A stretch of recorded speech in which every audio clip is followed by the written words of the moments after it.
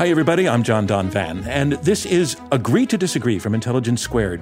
And today we are debating a choice that has to be made, to indict Donald Trump or not. All summer, we have seen the Congressional Committee investigating the January 6th attack, making the case, they say, that the former president committed serious felonies around that day and around an effort in the weeks before that to overturn the results of the 2020 election. And they have been presenting evidence. They've been bringing in eyewitnesses in person. They've been showing testimony through depositions. They've been sharing texts and emails and videos. Evidence. They have gathered it. They have organized it. And now what is supposed to happen? What is the calculation to be made by the nation's top law enforcement team at the Department of Justice? Indict Trump and prosecute him? What if they do and what if they lose? Or for that matter, what if they do and what if they win? Or the other option, do not indict Trump, let him off. And what would be the lasting impact of that inaction? So that's a lot of questions and uncertainty around the choice of indict or don't indict Trump, and that's what we are debating. Should Trump be indicted? We have two guests who have given enormous thought to this question, and they have made their stances public on it already because they've been writing about it, they've been talking about it. One is a former Republican member of Congress. The other is a professor of law and political science. And if you suspect from that description, you know who is on what side of the question right now, well, stand by to be a little bit surprised. I want to welcome our guests, Barbara Comstock and Tom Ginsberg. Barbara and Tom, thanks so much for joining us. Great to be with you. Pleasure to be with you both. So let's start out by sorting out who is on which side of our central question. Barbara Comstock, you are a Republican who served 4 years in Congress. You were representing a district in Northern Virginia. You also served in Virginia State Legislature. And I want to ask you, Barbara, to start us off with a simple yes or no to the question before us.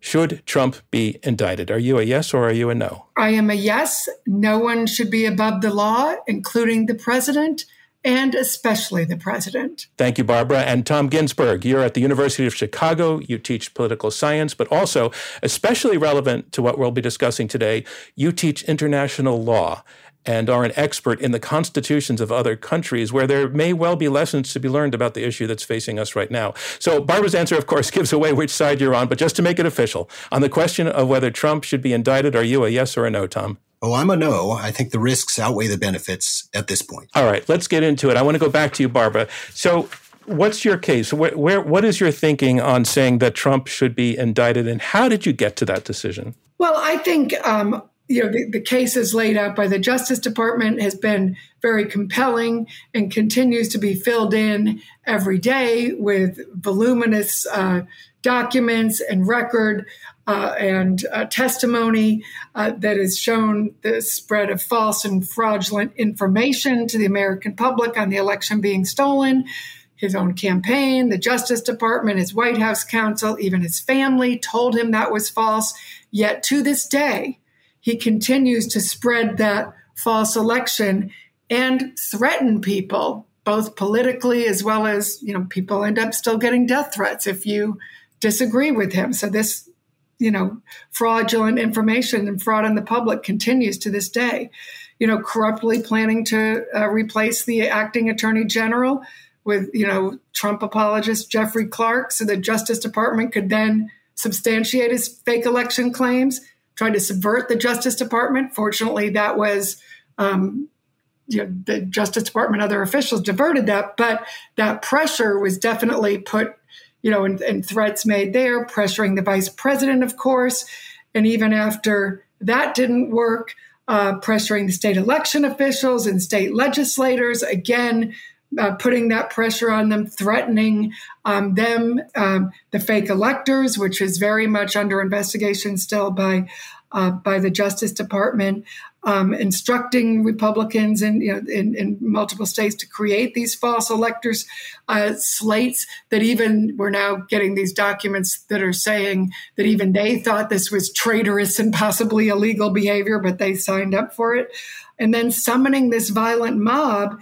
And I think the information there that came out in the most recent hearing showing not only didn't he, that he called the violent mob, sent them up there, that he knew they were armed. The detail on that, the Secret Service records showing that he knew they were armed, yet he sent them up there, that he also, and then that he deliberately did not call when everybody, the Congress, his own staff, wanted him to send up the National Guard, that not only didn't he do it, he chose intentionally not to do it, and that Mike Pence and General Milley had to do it, and that he even lied about it after, showing his guilty intent there, that he wanted that mob to continue to inflame and stop the Congress official proceedings. So you're saying that the indictment is mandated by the fact that the case is there, that on the merits it's so obvious, it's undeniable, that there's just no choice but to go forward with it. Yes, and I think there's continuing. I think the committee, has had, they haven't even been able to fill in the extensive detail that is there, and that I think an indictment and then a trial in D.C. will be able to be filled out with Republican after Republican witness that will be his own White House counsel, his own attorney general, his own Justice Department officials, his own White House staff, even his own family and his own campaign staff, all of whom told him this was false information, tried to stop him at every point. And then, even his own vice president, who was, and his staff. And that's why I think you have the vice president's staff and lawyers in front of the grand jury right now, as well as White House staff, and now White House counsel Pat Cipollone.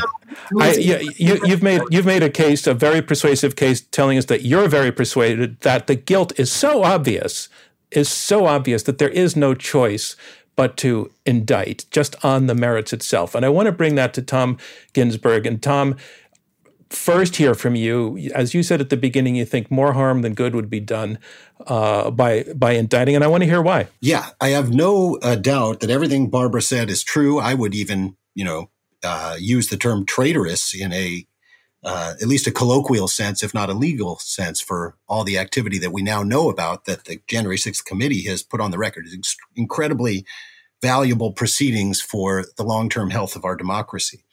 The question, of course, is what is the mechanism of accountability? Is it legal or is it political?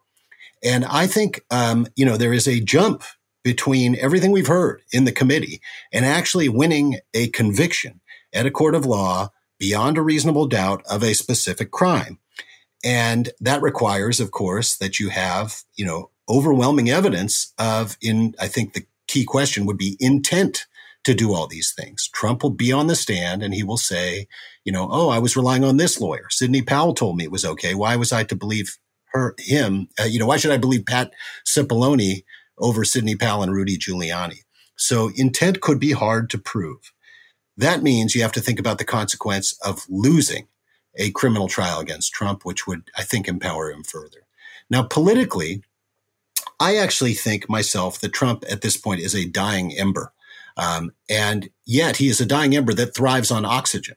A trial will actually give him a platform, will force Fox News to broadcast news about him, which they have not been doing, and will breathe, new attention to him before his base, which is going to be behind him whether he wins or loses. If, Trump manages to win the case against the government, well, then not only the base, but marginal Republicans in the suburbs of, Philadelphia, who actually decide American elections, might be empowered to, think he was unfairly treated. So, Barbara Comstock, you've heard what Tom Ginsburg has to say, and I'd like to hear what your challenge to his thinking would be.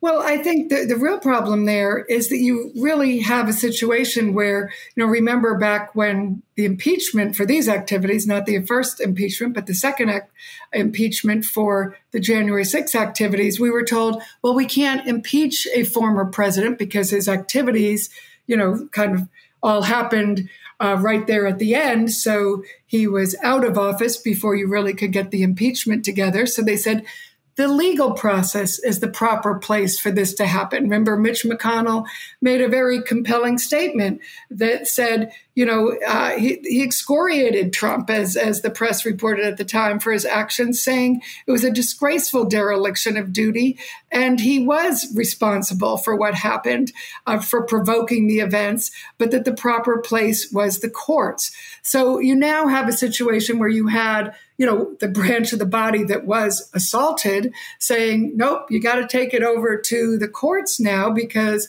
it was too late. We couldn't, he did all his crimes too late in the game to get him on impeachment. So take it to the courts. And then we're saying, well, no, that would be too traumatic for everybody.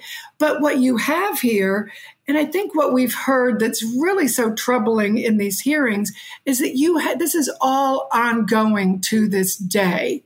I mean, when you heard those women who were election officials being threatened by Donald Trump in those tweets, these are women who are just serving their country, going and, helping people vote, who he, attacked and he may still be attacking, who can't even leave their homes because people are, attacking them.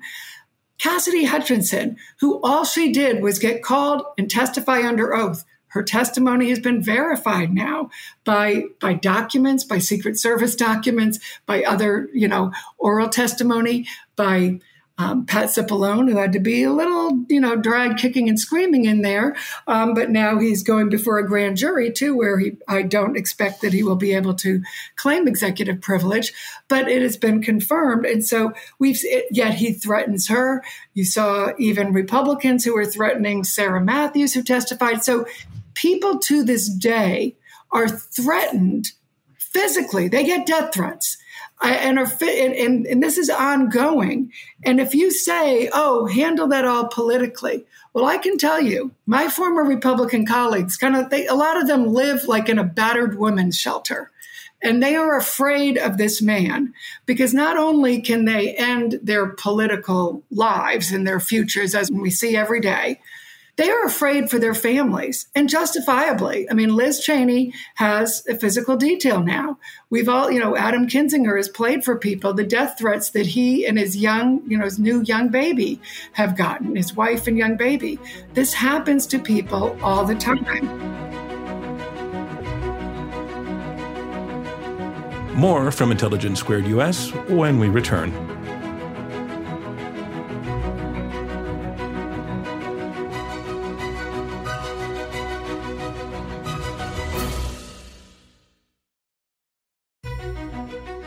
Welcome back to Intelligence Squared US. Let's get back to our debate. So Tom, based on what Barbara is saying, I think I hear implicitly she's saying to not make Donald Trump try to pay for this would be disastrous. The implications of not making him pay or trying to make him pay would send a terrible message. And I'd like you to take that on. He has unleashed, of course, a huge increase in threats to members of Congress, to election officials. This is genuinely happening. I'd like to ask Barbara. Before you do that, I'd just like you to take on my question, which is what would be the implications of not doing anything about Trump?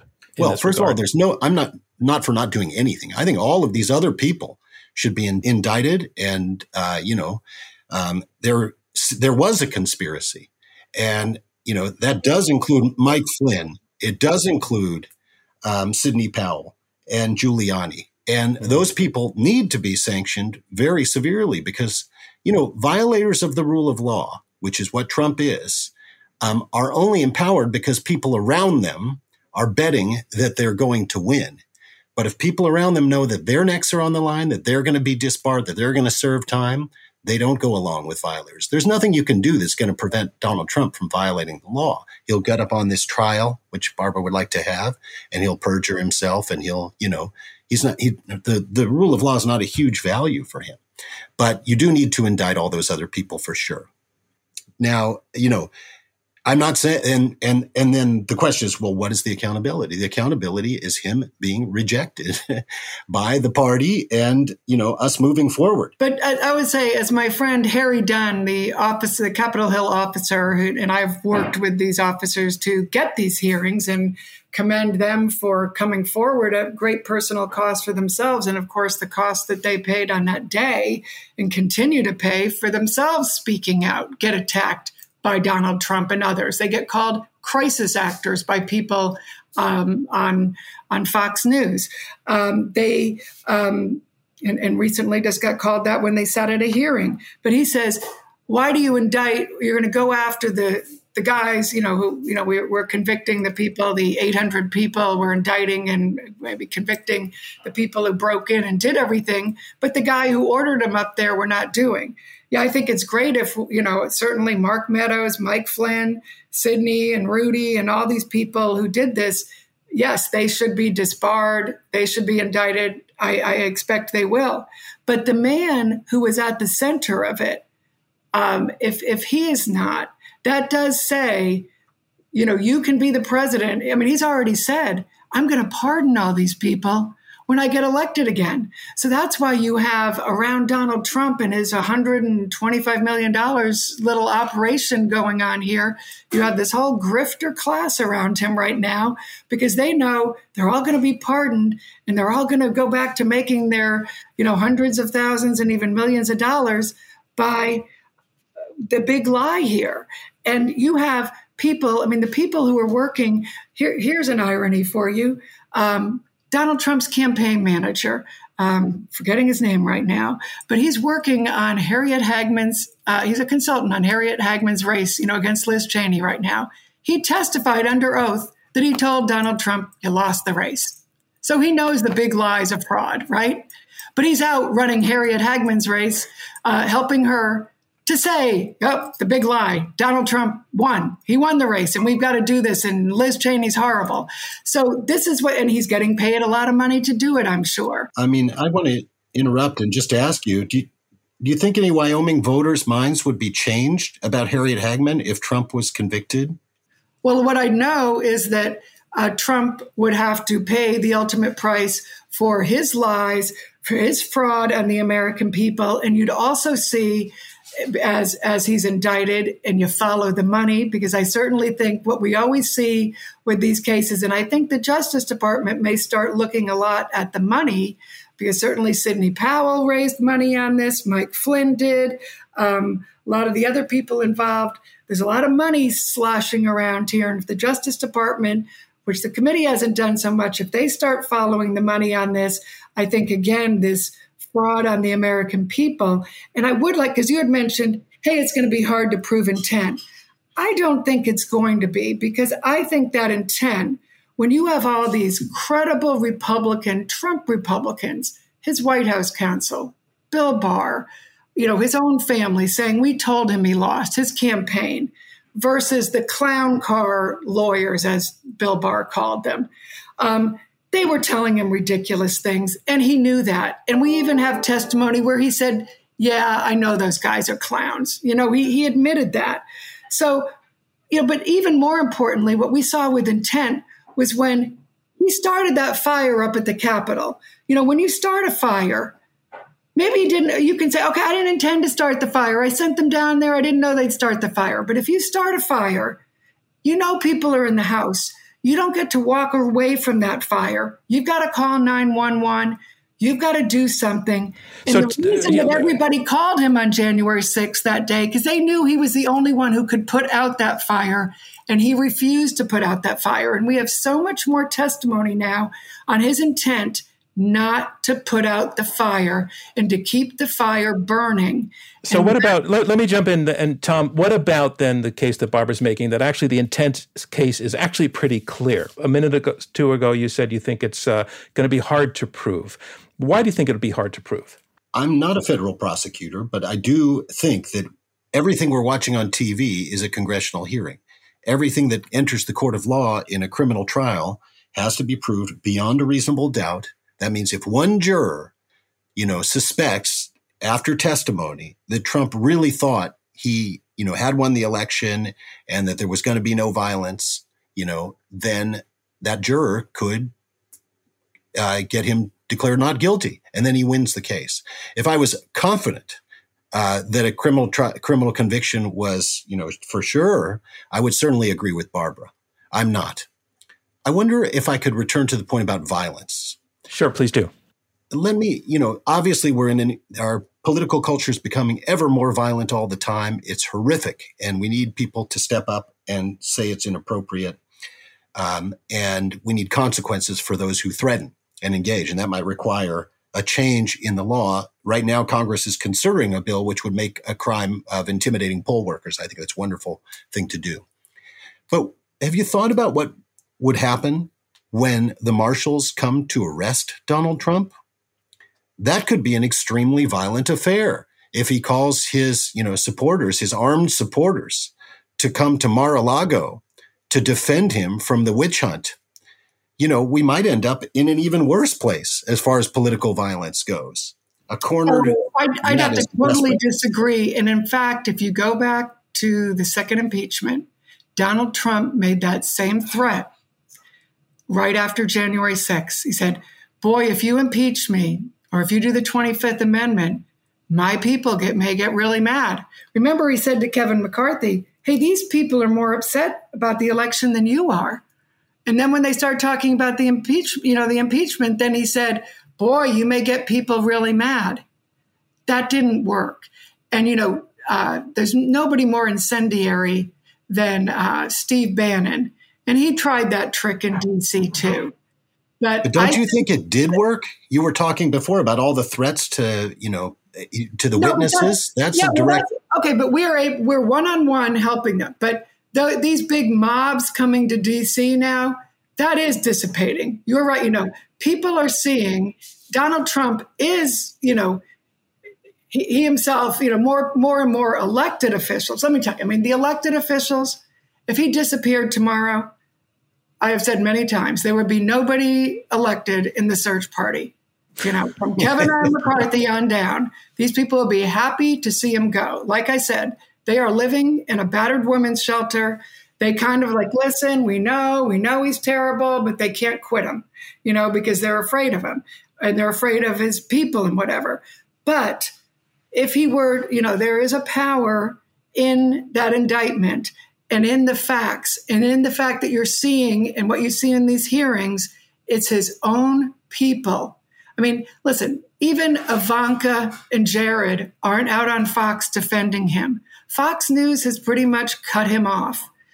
They counter when he was out, and unfortunately, the Arizona disastrous team there that I certainly hope will win, and lose, and I expect they'll lose. When he was out at a rally there, Fox News counter-programmed with Laura Ingraham doing an interview with Governor Ron DeSantis. So they've dropped him, and are moving on. Wall Street Journal editorialized against him, New York Post. So there's going to be a move away from him. So I don't buy that because already he's not able to summon the mobs the way. All right, but Tom, Steve Bannon's going to be in jail soon, so he doesn't have his podcast. And Alex Jones apparently is going bankrupt, so he can't either. So. All right, so Barbara's making the case, Tom, that the threat of violence is diminishing. But I don't think you're convinced. But my question to you, Tom, is even if the threat of violence was very credible and very high, does that justify giving a veto to letting violence veto a judicial process? There's an old expression that if you kill one person, you're a murderer, and if you kill 1 million, you're a national hero. There's something to that in this context. Donald Trump still has, despite everything, a tremendous amount of political support. I happen to think that it is dying out. I heard Barbara just say that in the sense of being able to actually win an American election.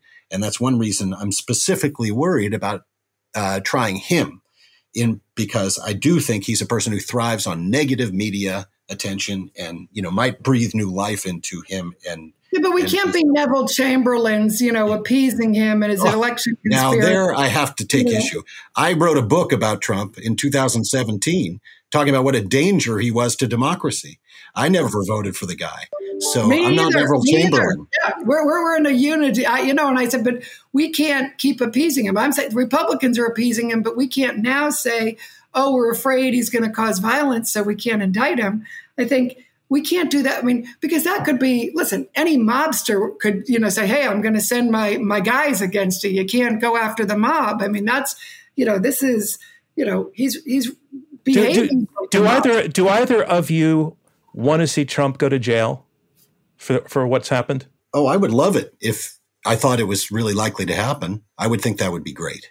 Yet I think he should be treated, just as Merrick Garland said, as any other person who's committed the crimes that he's committed would be treated. And I think when you look at if Mark Meadows and Mike Flynn and these other people are going to lose their livelihoods, lose their bar licenses, they're going to be indicted on things, I certainly think he should too.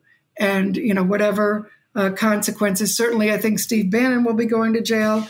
But you also have a situation where, like with Mark Meadows, he's got to decide, he has a situation where he and his wife voted mysteriously, oddly, from a trailer park in North Carolina, which it does not appear they lived in. So his wife might have some legal problems as well as him.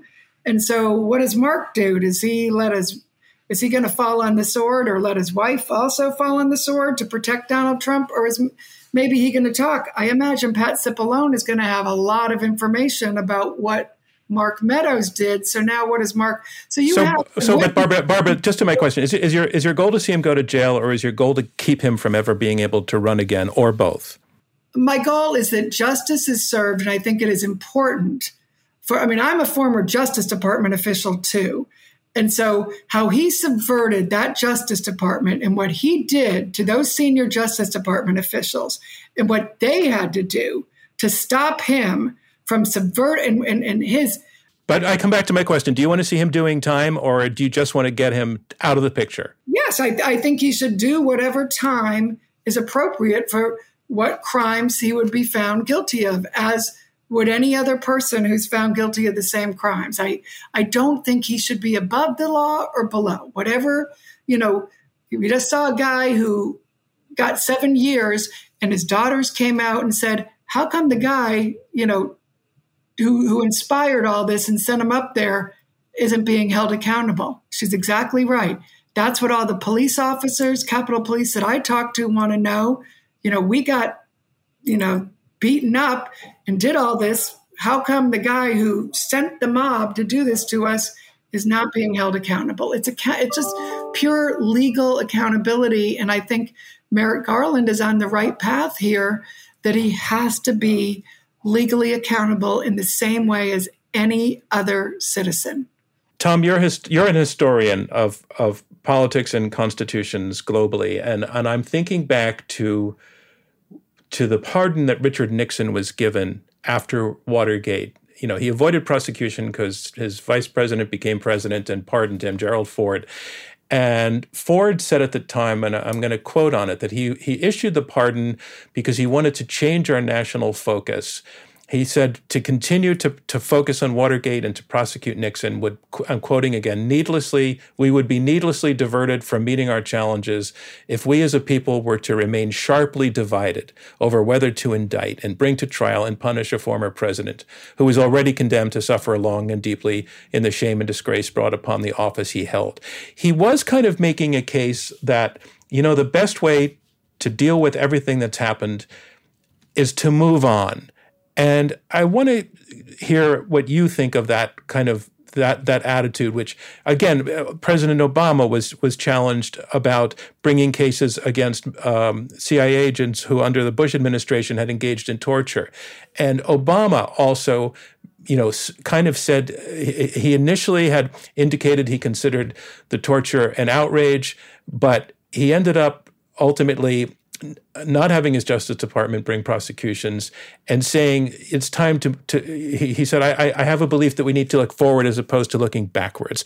This idea that you could even argue that the Civil War ended to some degree with that same idea of let's move forward and try to find a way to come together rather than pick at the wound. I just want to get your take on those cases and that message and whether that's applicable in any way to this conversation now.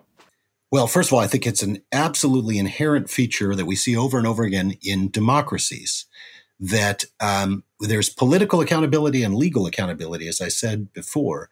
And sometimes political accountability is sufficient. And, legal accountability may therefore become unnecessary. That's how I would say the CIA, torture ring, in Guantanamo, which, by the way, still people sitting in Guantanamo, I want to remind people.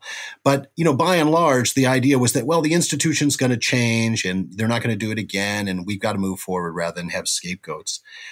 Nixon, of course, was pardoned, but he had lost all, political support. So I don't think we're in that situation with Donald Trump. He still has too much political support. And so it would be inappropriate to follow the usual rule in democracies, which is you don't prosecute your predecessors. I just think when you have someone who's a genuine threat to the democracy, that maybe there needs to be an exception for that. What's behind that principle of don't prosecute your predecessors? Is that it would look like it was vindictive and political? I think it creates kind of a moral hazard that once it becomes a norm, that the prior regime gets prosecuted, the stakes of leaving office become too high. And we do have democracies around the world. Actually, Ukraine, for most of its democratic life in the last 3 decades, has been one of these, where whenever a new faction comes in power, they go after the prior one with every tool they've got: corruption, prosecutions, impeachments. And, in that kind of context, politics has such high stakes that no one is willing to give up power. And that actually makes democracy impossible if you think about it. In democracies, we need the stakes of office to be high, but not too high. We need them to be high enough that people care, but not so high that people aren't willing to give up power because their entire, government and, millions of people depend on them staying in power. I'm John Donvan. This is Intelligence Squared US. More of our conversation when we return.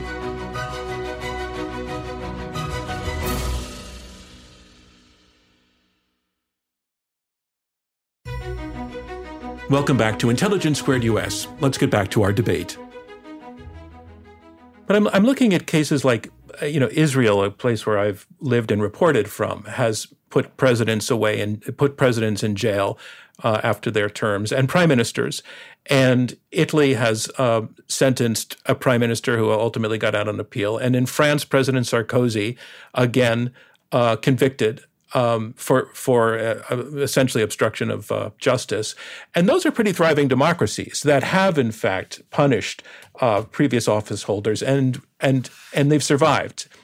So how do those process? Well, that's true. It's not the norm in those cases, but, they have, of course, gone after, I think the Israeli president was an actual rapist, and minor corruption things do get prosecuted. So, I'm just explaining that the general norm is not to do that when you have major, serious, crimes. And so that's also, I think, ties into political accountability. When the person's been, suffered some political loss, then, they're out of office. The people have spoken. I think we need to get to a place in this country where the people have decisively rejected the violence and the attacks on institutions which Donald Trump has represented. And that is going to require at some point saying, we're not going to go back and relitigate this. I mean, he's the one who's trying to keep the 2020 election, alive. Interesting. The rest of us, Republican and Democrat, I think, are ready to move on. But, again, there has to be. Well, and that's why I think the power of the prosecution, which I do, obviously, the Justice Department has to have the facts and the information, which I do think they have, will be that it's not going to be the current administration prosecuting them. I think it might not be a bad idea to put a, special prosecutor in there, make it a Republican. It's going to be a full-on Republican witness prosecution. You do not need to have a single Democrat witness in there. It's pretty much going to be everybody who was sitting in there who voted for Donald Trump, who was there, who believed in them. Pretty much up until January 6th, they were on the team, or certainly, through Election Day. So the idea of being famous or incendiary, as that should shield you from justice, really, goes against everything of the American justice system. And that's, I think that the things that went on at the Justice Department so offend me as a former, official there. I just think prosecuting sort of these foot soldiers of Donald Trump, who now he promises to pardon, says he's probably going to pardon, would just be partial justice for this really vile assault on our whole American democracy. And for the ringleader to never be indicted or held accountable would say that, the voters, we're the ones who decide who gets to decide elections, and that no one is above the law. And that this man, who still to this day all these election deniers, that he's now trying to get into the Secretary of State position. So next time when he runs, he doesn't have to have the votes. He can say, and that these kind of frightening things, the reason we have a judicial system is so that you can't misuse, you can't violate things in such a way. And so I do think it'll demonstrate, I think as the LA Times, I think in an editorial said, the bedrock principles of our legal judicial system. It's so unprecedented. This isn't like Nixon did go away, and you had, a lot of Republican officials who said go away. But unfortunately, you have just last week, he's making a speech where he said he won. He continues to make that speech every day. And unfortunately, this lie that he continues to make, we all know is provably false. And the only way we get to that, now the committee brings people in, they all say under oath, yes, that's false. We know we told him that. Then they go back out and they say it on Fox News or everywhere else. You have these people who go back to lying after they tell the committee. Now you got to bring them in front of a judge. They'll have to tell the truth there. And I honestly think in front of a DC jury with all Republican witnesses under oath, just as it wasn't that hard with Steve Bannon, it took a couple of hours, I think it's going to actually be pretty easy with Donald Trump. Is it clear cut that indictment and conviction would put him in a position of not being able to run again? Is the law absolutely clear that there's an avenue to that? No. Let me jump in here. You can run while you're in jail. You could even, be elected while in jail. So it doesn't stop him. The criteria for running for office are given in the Constitution, and they're exclusive there, age and such. Now, there is a provision in the Constitution in the 14th Amendment that was passed after the Civil War, allowing for disqualification for people who violated their oaths. And there was a handful, not very many, prosecutions after the Civil War before Congress let the statute lapse. That, unfortunately, does require a statute, which at least that's the jurisprudence from the 19th century, which, there currently is not one. So that's not a route to disqualifying him. I'd like to add that even if he was disqualified, there's nothing preventing him from coming back to the White House. He could have Ivanka run for president, and he would be, sit in the Oval Office as the senior advisor or something like that, the, grand poobah with no official title. He could show up and do all his rallies, even if he was disqualified. So this is what I'm saying, that there's no legal way to get rid of Donald Trump. I also don't think there's a legal way to get rid of the QAnoners and the conspiracy theorists who are taking over our state secretaries of state positions and trying to do so in places like Arizona. The fact is, even if Trump is convicted, that movement is still there. And it's basically an anti-democratic movement. It's a defection on democracy by elements of the Republican Party. Barbara, what would be the impact of an indictment on the Republican Party itself? How would that play out? I will agree with Tom that the legal ways are not, that is not the only way to do it. I agree with him that there needs to be more Liz Cheney's and Adam Kinzinger's, and there need to be more people standing up.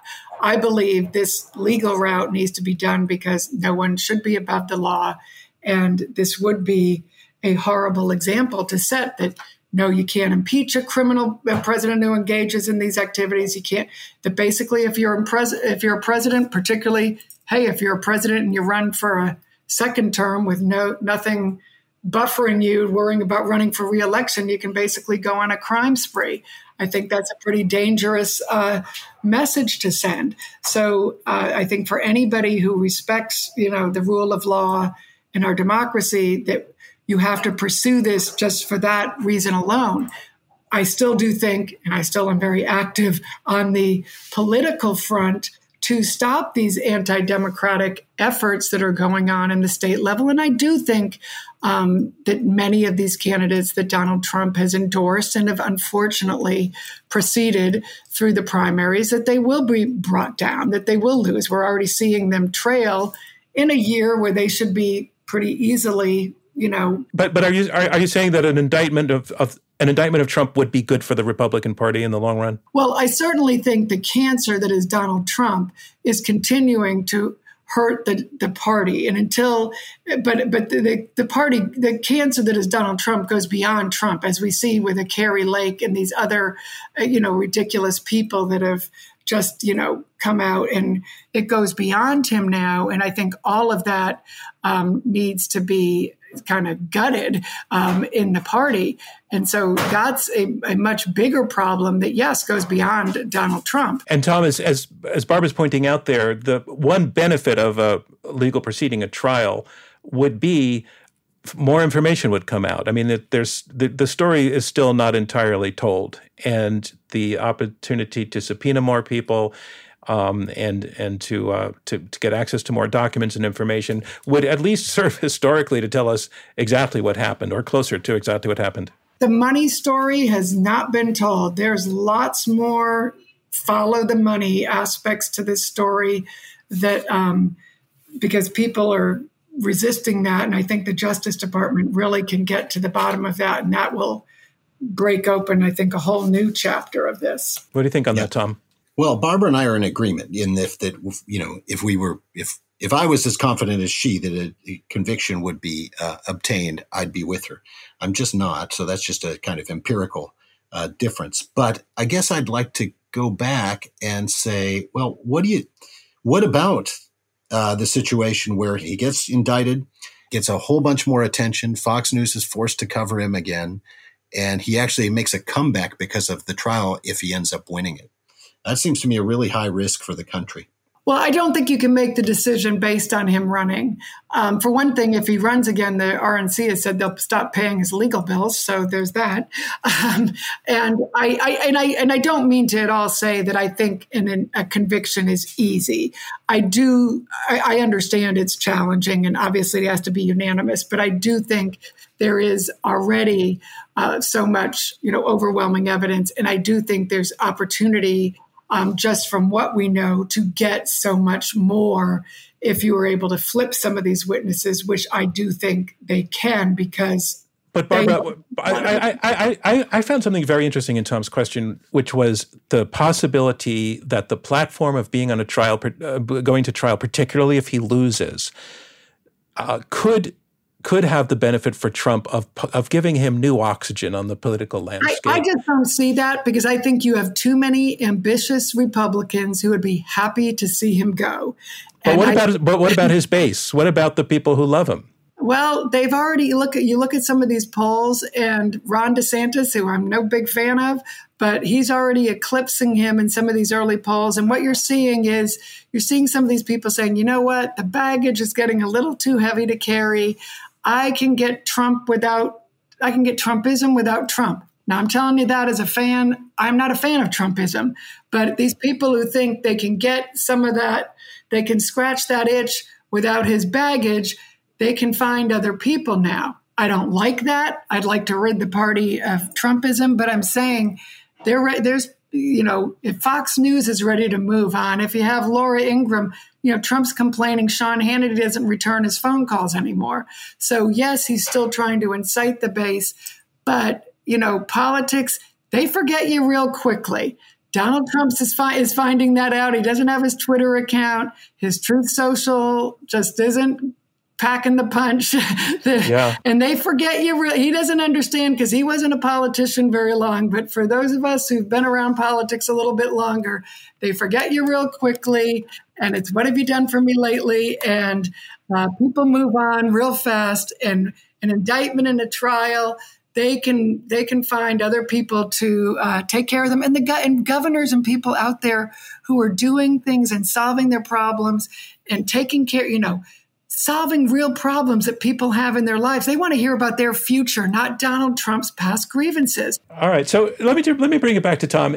I'm hearing from Barbara just a far more, I don't know if optimistic is the word, but believes in a scenario in which a lot of the things that you're concerned about, I think she acknowledges that they're legitimate concerns. She just doesn't think it's going to turn out that way. Have you been persuaded at all, or soothed in any way by hearing her take on it? Let me just say, Barbara, I hope you run for Congress again. I'll be the first to contribute to your campaign. Oh no, I'm done. But we obviously need people in the Republican Party like you. We need you to be the center of it.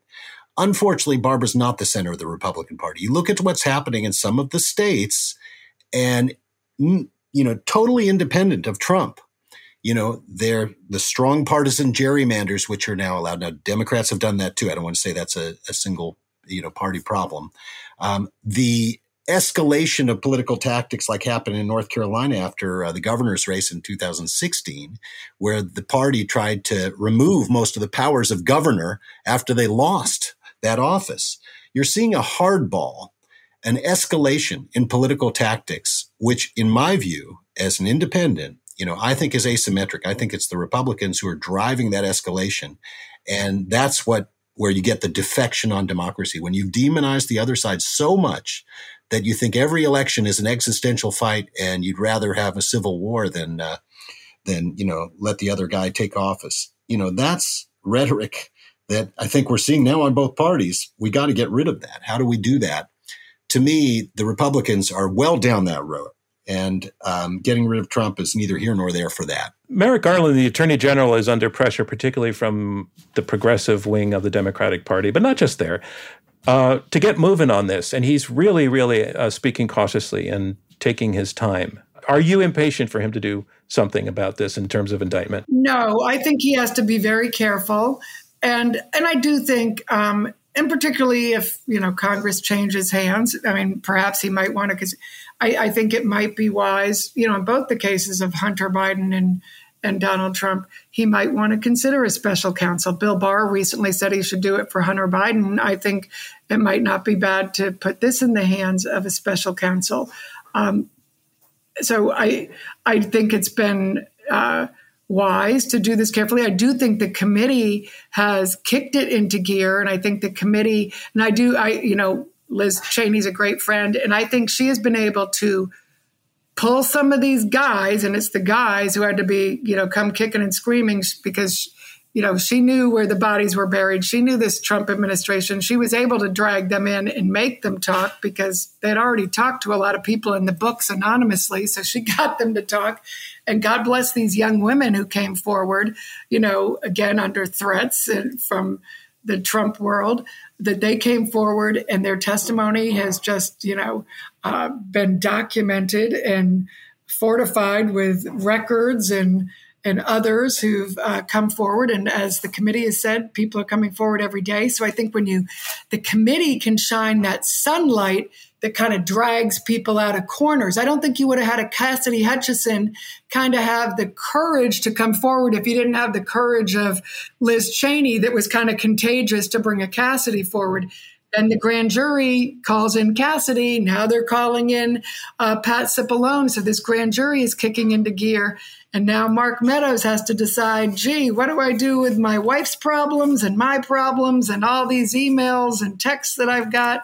And do I really want to fall on my sword for this guy?